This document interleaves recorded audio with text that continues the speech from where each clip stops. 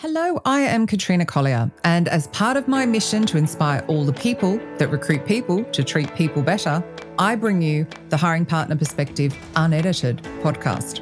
Here you will hear from those hiring leaders who create true partnerships with recruiters, HR and talent acquisition because they know that it delivers a better result for the business and a better human experience. May this podcast inspire other hiring leaders to create better partnerships with their recruiters and HR. And may it inspire recruiters to create true and valuable partnerships with their hiring leaders. Because people make businesses succeed and people matter. So let us begin.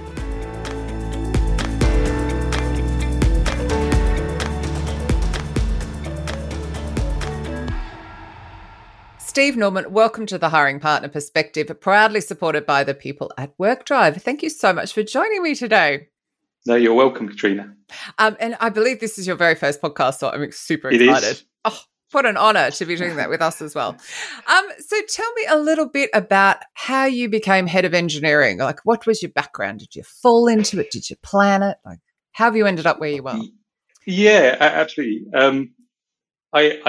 I did plan to become an engineer from an early age, and I went to university and did a degree in computer science to become a software engineer. So that was definitely the direction I wanted to take, and that was 25 years ago that I left university and worked my way through as a graduate programmer for a telecoms company, which was great.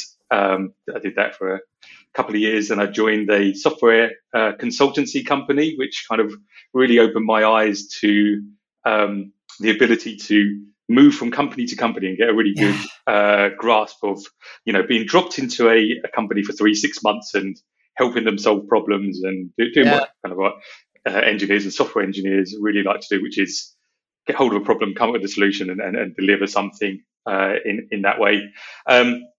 I did that, becoming a contractor for a few years, but then I joined a company in the energy space. That was back in 2005. Small startup company. Mm-hmm. There was only 4 of us, and we kind of grew that company to a multinational energy company. Wow. I kind of worked my way in the 9 years that I was there up to becoming like the managing director. So I was overseeing quite a lot of this, and kind of coming from an engineering software background, this product company. How did that feel then? If you're someone that loves solving problems and like being in, and you love that jumping into different companies, how did it feel to then be almost managing people rather than still hands-on? It was not right at the very end. I wasn't hand-on software developing, but the enjoyment of that was my role was constantly changing from a software engineer to then building a team, running a team as we scaled up to then becoming the VP of technology, starting up a company, an office out in Chicago, starting in Paris, out to Hong Kong, traveling around, and then eventually becoming the managing director. And that gives you a whole different set of problems that you have to solve around, budgets and just driving a company forward, which I really enjoyed. That's kind of plus all of those cross-cultural experiences must have been amazing as well. Absolutely, yeah, and just getting to understand, traveling, understanding different cultures, getting to meet customers is it's one thing that I really enjoy, and just seeing a company go from the 4 of us that started it up to 150 people. Amazing. In lots of different places is really great to do, and that was a very enjoyable experience, and that kind of really opened my eyes to being doing more than just software engineering, sort of becoming team mentoring, helping grow teams and hire people in, and doing all those kind of activities as well on top of the software and problem solving, which I still enjoy. And now I've just said that with kind of the managing director, I did do that for a few years, but I did find that I was too far away from the technology at that point. Your days are spent looking at budgets. Your days are spent, just trying to balance the books, doing accounts, and kind of and a little bit. You end up being quite a sales orientated person rather than an engineering person. So I kind of moved on from that job and went to work at Cambridge University as a solutions architect, which again I really enjoyed that, and I was there for quite a few years. But yeah, I kind of wanted to move on again, and looking for some job training in London. I knew some people, and this job was recommended to me by some people who really work at Vue. They kind of told me about the company, really got me excited about it. I then applied for the head of engineering role that I currently have, and luckily enough, I managed to be offered the job, and I joined Vue back in sort of November 2020. Oh wow! So you've only been you joined in the pandemic. Yeah, exactly. Yeah. So, but what really drew me to, because I did have a few interviews, with a number of different companies, and the thing that drew me to Vue over the other companies was just they had already, even when I was interviewing, this is because I was interviewing back in July, August time to start in November, so 3 months notice period, but they had already kind of grasped the pandemic and people working from home, and kind of said this is the new norm. Or even back then, not this is like a year ago, and this was through Liz Dowling kind of really getting the company to kind of say from the off, like this isn't what we're going to be doing for 6 months or 12 months. This is now what we are going to be doing. So let's just change the way we work and we hire and we draw people in. This is what we need to do to attract people to our company, but we're no longer just trying to attract engineers from a London radius. We can now start to become hybrid, work from home, and we can widen our net and do these things. And just quite the way the visionary, isn't she? I remember having conversations with her as this all went down, and she was already thinking way further ahead than anybody I've spoken to. Absolutely, and that's kind of what I really liked about Vue was they had already they were thinking how this is all going to pan out and how the company was going to cope with this. Not how do we cope for the next 3 or 6 months. They're just gone, this is a great opportunity for us. Let's move forward. And their whole onboarding setup that they explained to me they'd already flipped it around to be for people joining remotely, and making sure that they were like engaged with the company, understood what the company was doing, and all the different departments. And a huge credit to Liz, and also all the other people at Vue who stepped up, and kind of all the different department heads and the leadership team to kind of embrace this. And when I joined, the first 3-4 weeks was almost like back-to-back meetings of just going, being onboarded, but it wasn't just like a I've been onboarded before where it's an hour's chat with a pamphlet of this is your fire exit. Exactly right. And you spend the next year trying to work out what everybody does. Vue had already said no. When you join, we know you're remote, but everyone is gonna you're going to be taken through. There's going to be a group of you, these little cohorts that they put together, and that's so cool. you kind of onboard together. You have a little cohort group that I still we still occasionally try and have some virtual drinks occasionally, but maybe some in real life drinks going forwards, but yeah, that's really what that was what drew me to and also the role was also very interesting, and the space they're in is fantastic, super cool, isn't it? So from your point of view, had you managed hybrid teams that were working remotely and not, and well, or is this new, and what have you learned? I had through, and quite often in engineering software development, in my previous role at Cambridge University, we had an offshore team based in the Philippines, in Manila. So so you do learn how to engage with those kind of people, and you are working. You have to have video calls all the time, where you use Slack and other means of communication, and you kind of I think probably within the engineering space, actually hybrid working from home has been the easiest for us to cope with it. Most of us have really enjoyed it because we get some time to actually concentrate on doing what we like to do. But so I had experience of managing remote teams, but I obviously never had experience of joining a team. And I was a team of head of engineering, and until very, very recently, I had not physically met anybody in my team. And it is quite hard to build those kind of relationships and understand the dynamics of teams remotely. And that's kind of what I found the most difficult to do. It's it's not something you can't overcome, but it's whereas you in an office you'd just walk around and chat to people ad hoc. Yeah, it's very hard to do that. And at Vue we've tried quite a few different ways of trying to have these kind of open online kind of coffee rooms that are between 11 and 12. Everyone can come and just take a break and have coffee, but they how work. Many people pop in? Oh, well, yeah. To start with, it's kind of okay, but the problem is it's just another online meeting with a screen, and people kind of want to get away from it. So I must admit, I've been loving audio calls when someone just rings my phone. Just like, thank you for not making me sit here like trying to smile. I love it for this.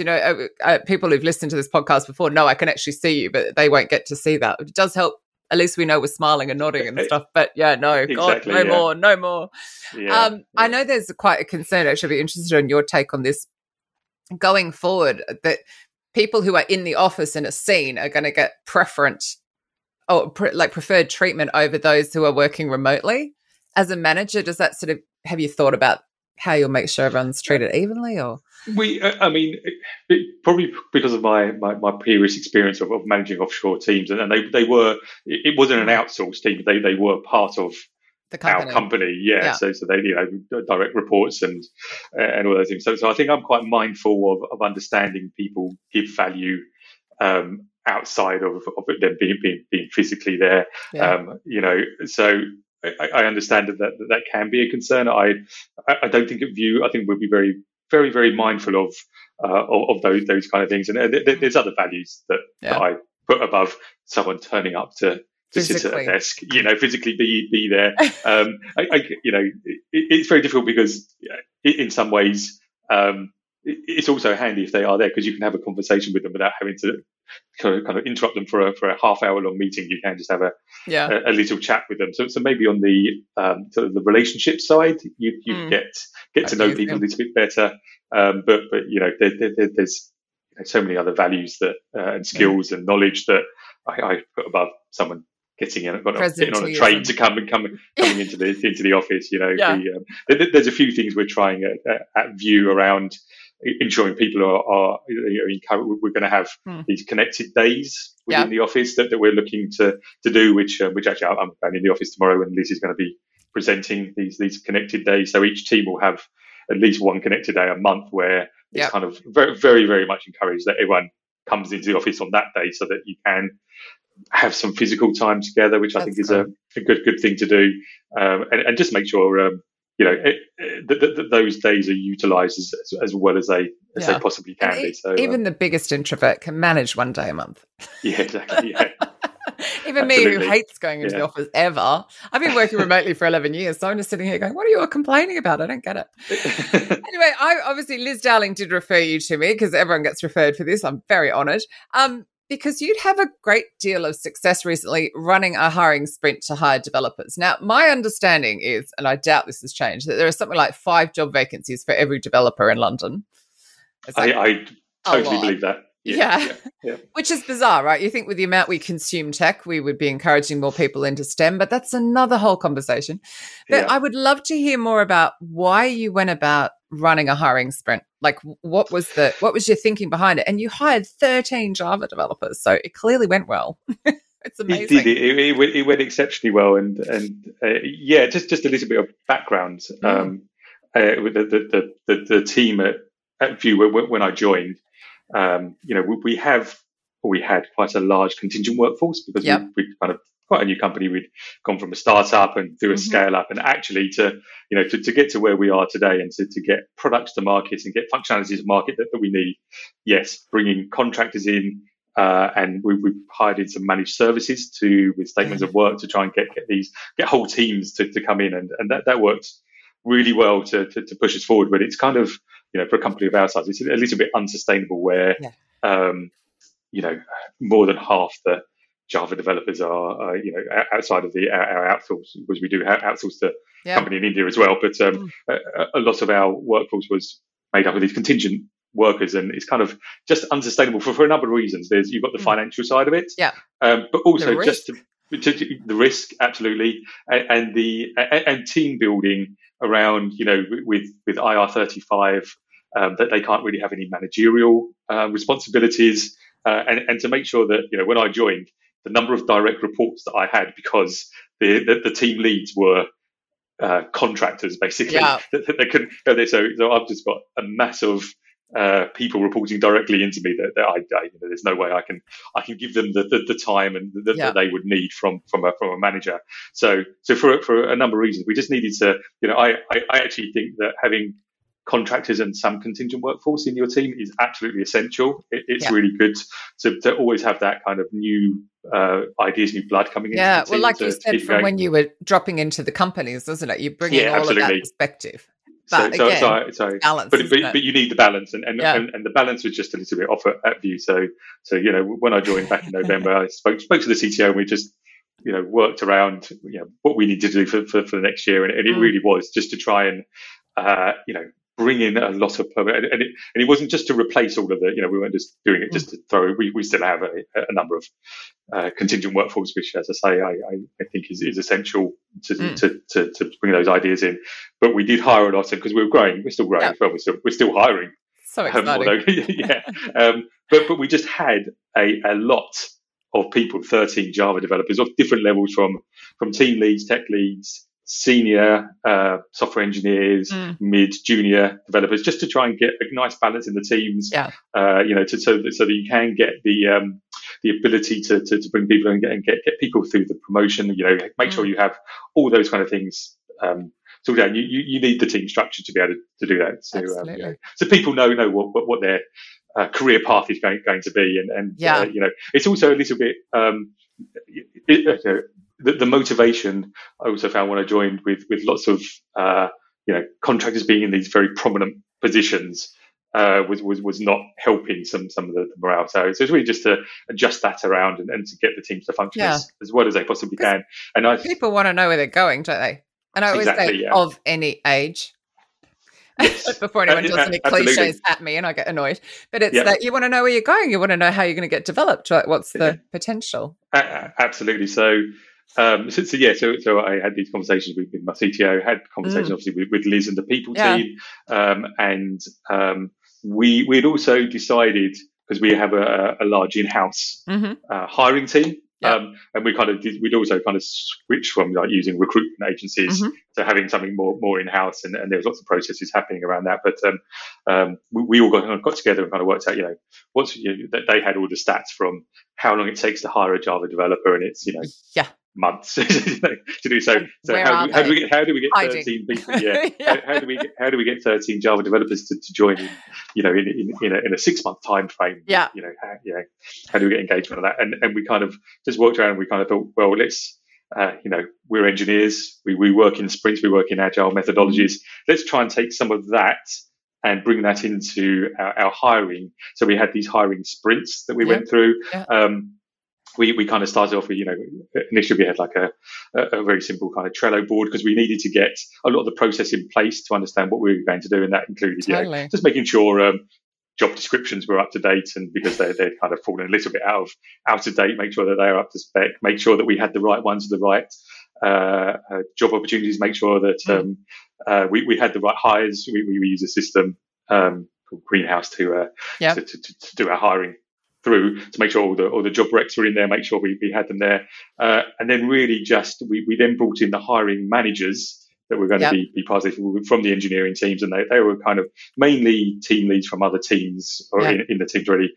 Try to get a couple of seniors in as well, and we're trying as much as possible to try and encourage as many people to be part of these hiring teams as we can. But we don't, it was very important that we didn't just kind of grab people, engineers, and kind of go, right now you're a hiring manager. You've got an interview this afternoon. Do what? Exactly. So great from the people team. They kind of produced some slides and some workshops basically to get the hiring managers in and kind of say, like, this is the process we're going to go through, and we've got, what happens at the start, when they're going to be involved. We've got because they're Java developers, we have some tests that we do as well. So first interview tests, second interview again, what kind of things we should be looking at from both the people team side and also other engineers who have done this before, just to kind of be there and try and give over some information on what you should be looking for, and really also like how to what we're doing at Vue, how to sell Vue as a company, because as I say, the reason I joined Vue was part of, I understood what they were doing hybrid wise and going forward, but that's really important that we do that we kind of say this is why you should be joining Vue rather than another company, because this is what we're trying to, this is what we're doing here at Vue. When going back to the office becomes the norm, that is not what we're going to do here at Vue. We're staying hybrid. We've made that decision all the way up from the CEO, who's been great around this whole thing. It's been really interesting. I mean, obviously, developers, we everyone knows there's a shortage of them, but even in other areas, there's a shortage of people at the moment, and there's still this sort of almost arrogance that the hiring manager forgets to sell their company and just spends a lot of time grilling the poor human beings sitting in front of them. It's they've got choice. There's an internet that can see the other jobs. And as you say, that if the stats are right, there's 5 jobs for every Java developer or every software engineer in London. You need to make sure that you're trying to stand out as a company. So we kind of make sure we were giving good training to our hiring managers. So good.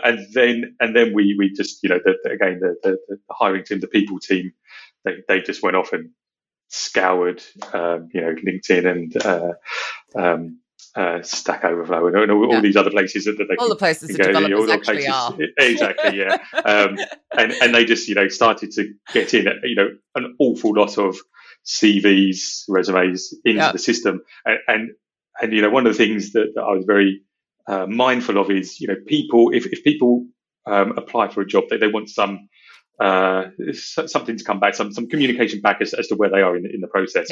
So this is kind of and previously the hiring had been a little bit more ad hoc at Vue, and perhaps we weren't quite as good at getting back to candidates. And if someone's offering them a job and we haven't got back to them, they're going to take the other job. Even if we do end up offering them that. So it's just very mindful of, we need to be very quick. We need to be on the ball at all times. So we started to have because developers know each other, don't they? So they'll be like, "Oh, Vue doesn't give me feedback." Exactly. Vue just like they ghosted me, and they start talking because they all know. Absolutely. So 100% on all those things. So we started to have these stand-ups. They weren't daily. They were 3 times a week: Monday, Wednesday, Friday. And we basically just got all the hiring managers in. We got and the people team. We all just got together. 15 minutes is, and when you've actually got some focus, you can do this very quickly. And it's not, previously when you'd kind of hand out some CVs and kind of say, "Oh, can you have a look at this? Tell me what you think." It just goes to the bottom of the pile of an engineer's. Other things are coming up to do. So if you can have this 15 minutes every second day, as it was, just get them in, and we just went through the CVs really quickly. Is that a yes or a no? And it just made it really, really quick to get through them. And then we just made sure that we knew, who was interviewing who at what time, who was coming through. Afterwards, making sure people are giving their feedback. And again, trying to be very mindful of making sure that we gave feedback in a non-biased way before, not just chatting about it in these standards, but it was more just to kind of say, "Oh, you need to do your scorecard for this candidate. We need to get back to them."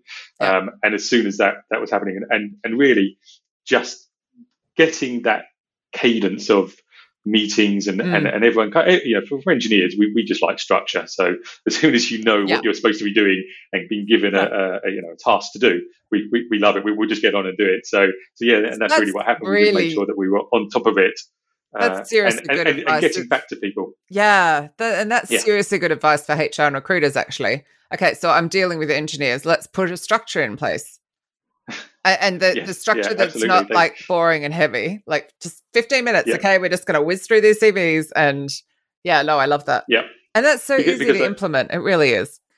Yeah, and really just from doing that, and also just making sure we, that they can also raise any questions in that, because again, I think sometimes with the hiring managers, the process starts and they get CVs sent over to them and they can say yes or no, and they do the interviewing. But that kind of two-way flow of how well is the screening process going by the people team? How well are these CV? Are they really hitting the mark? I think sometimes that can get missed because of the way that it's kind of a bit of a flow going down to the hiring managers, and rather than having a two-way conversation. So these 15 minutes, it was really, we had some good discussions around what we should and shouldn't be looking for, what questions the hiring managers should be doing in the screening. And the engineers were kind of writing just some very simple things to kind of say, if they can't answer these questions, then that's a definite no. We don't want to speak to them, because at the start, a few people getting through, and when the hiring managers were spending half an hour, 45 minutes on our first interview, they're like, well, we shouldn't be wasting our time on this. So it's really just to make sure that they, I think they liked the fact that they could feedback that very quickly. So rather than having like a month of these interviews where they weren't going too well, they'd do one or two. We'd have a stand up. It'd be no, they didn't know this. Let's put that in exactly, and then move on. And they don't get that they're not coming through anymore. And it just made that process. And I think, especially I'm talking from an engineer's standpoint. I'm sure this happens with other departments as well. If you're just getting a lot of CVs and meeting lots of people that just aren't fit for the job, it's just tiring for you. You're wasting your time, and then you kind of just get a little bit disengaged with the whole hiring process. Whereas this really kind of just gave us the ability to be constantly, as we do in engineering, constantly refining, constantly improving our process to go through it. And I think they liked having their voice heard very quickly. Nobody really likes recruiting, let's be honest, even recruiters. I mean, it's hard. It's a hard thing, so, and it's, there's so many different decisions and outcomes, and, and a lot of it is feeding back negativity as well. So it's like, it's not the easiest thing. So I love that by doing that, it really did solve a problem, which is obviously keep you interested, because you've got your other job going on. Recruiting is a very small part of what you're doing day to day. We often forget that as recruiters because we do it 100% of the time. And it's like, that's really, really absolutely. Cool. And hiring this many people was for definitely the first 3 months of this year. I'm really pleased with the way the engineers applied themselves, because it was. People were doing 4 or 5 interviews a week, which might not sound that much, but they're like an hour. So we've also we do tests, so we have to hand out these tests that have to be marked again when they come back in. It's just time. People were doing it outside of work hours. Obviously, everyone was very much knew what we were trying to do with bringing these people on board. It was improving the company, improving their teams and other people's teams. So it was a really good group effort to get together to do that. But it was. I don't take away how much hard work it was from everybody to do that alongside their day job. Exactly. But those 15-minute stand-ups to make sure the process kept improving would have saved them so much time.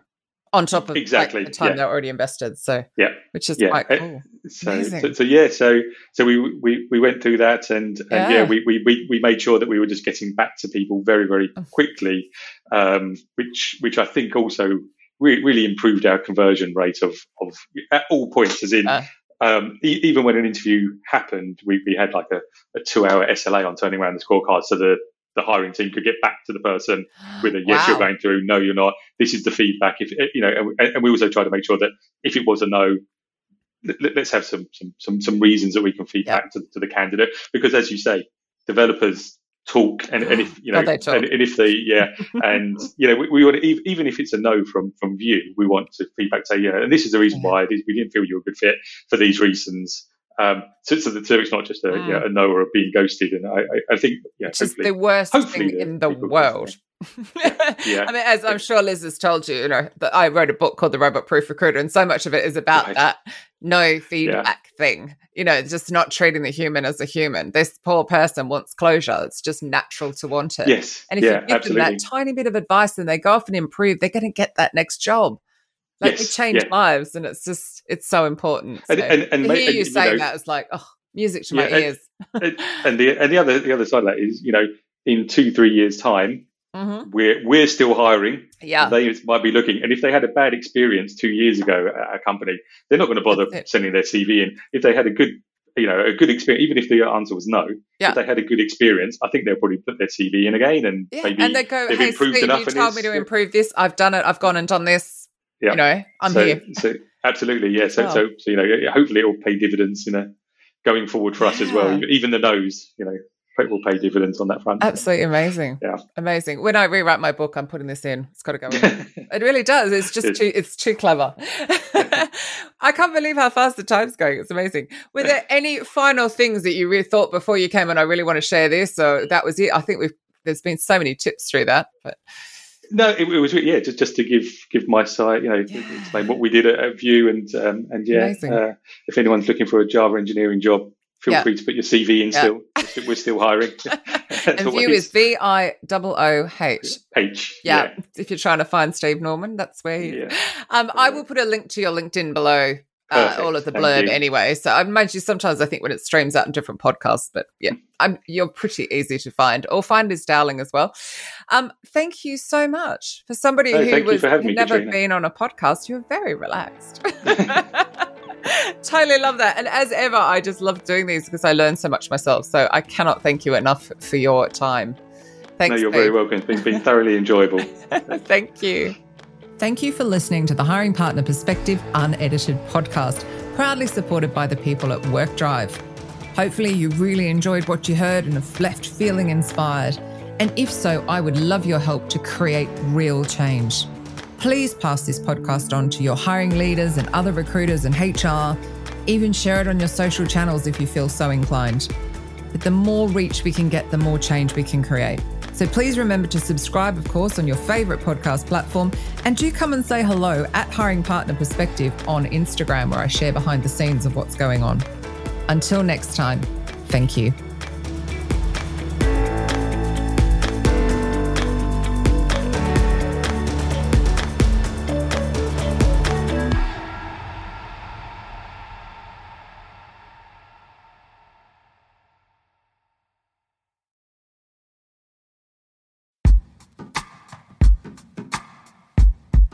The Jim Stroud Podcast explores the discoveries and trends forming the future of our lives.